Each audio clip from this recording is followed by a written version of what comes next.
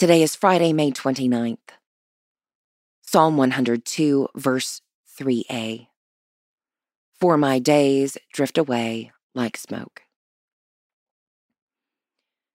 How many times have I ended a day bleary-eyed and uncertain what I've accomplished?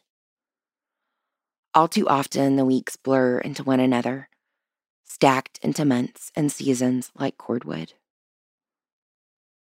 Our firstborn graduates from high school this month, and our youngest finishes his freshman year.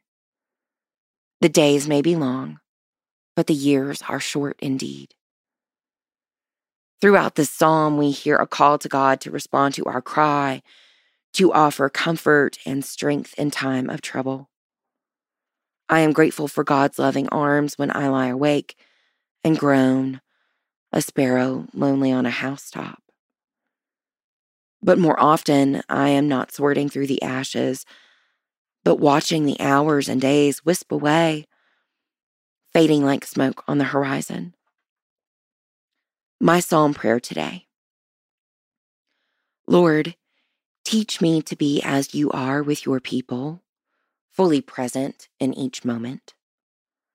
Let my eyes see with the clarity of your Spirit, grateful for the rising of the sun and the setting of each day, and for each person I encounter. Amen.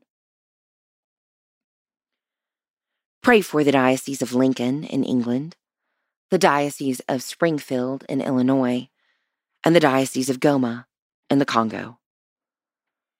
Moving forward, write a list of 5 things for which you are grateful and post them on your desk or bedside table.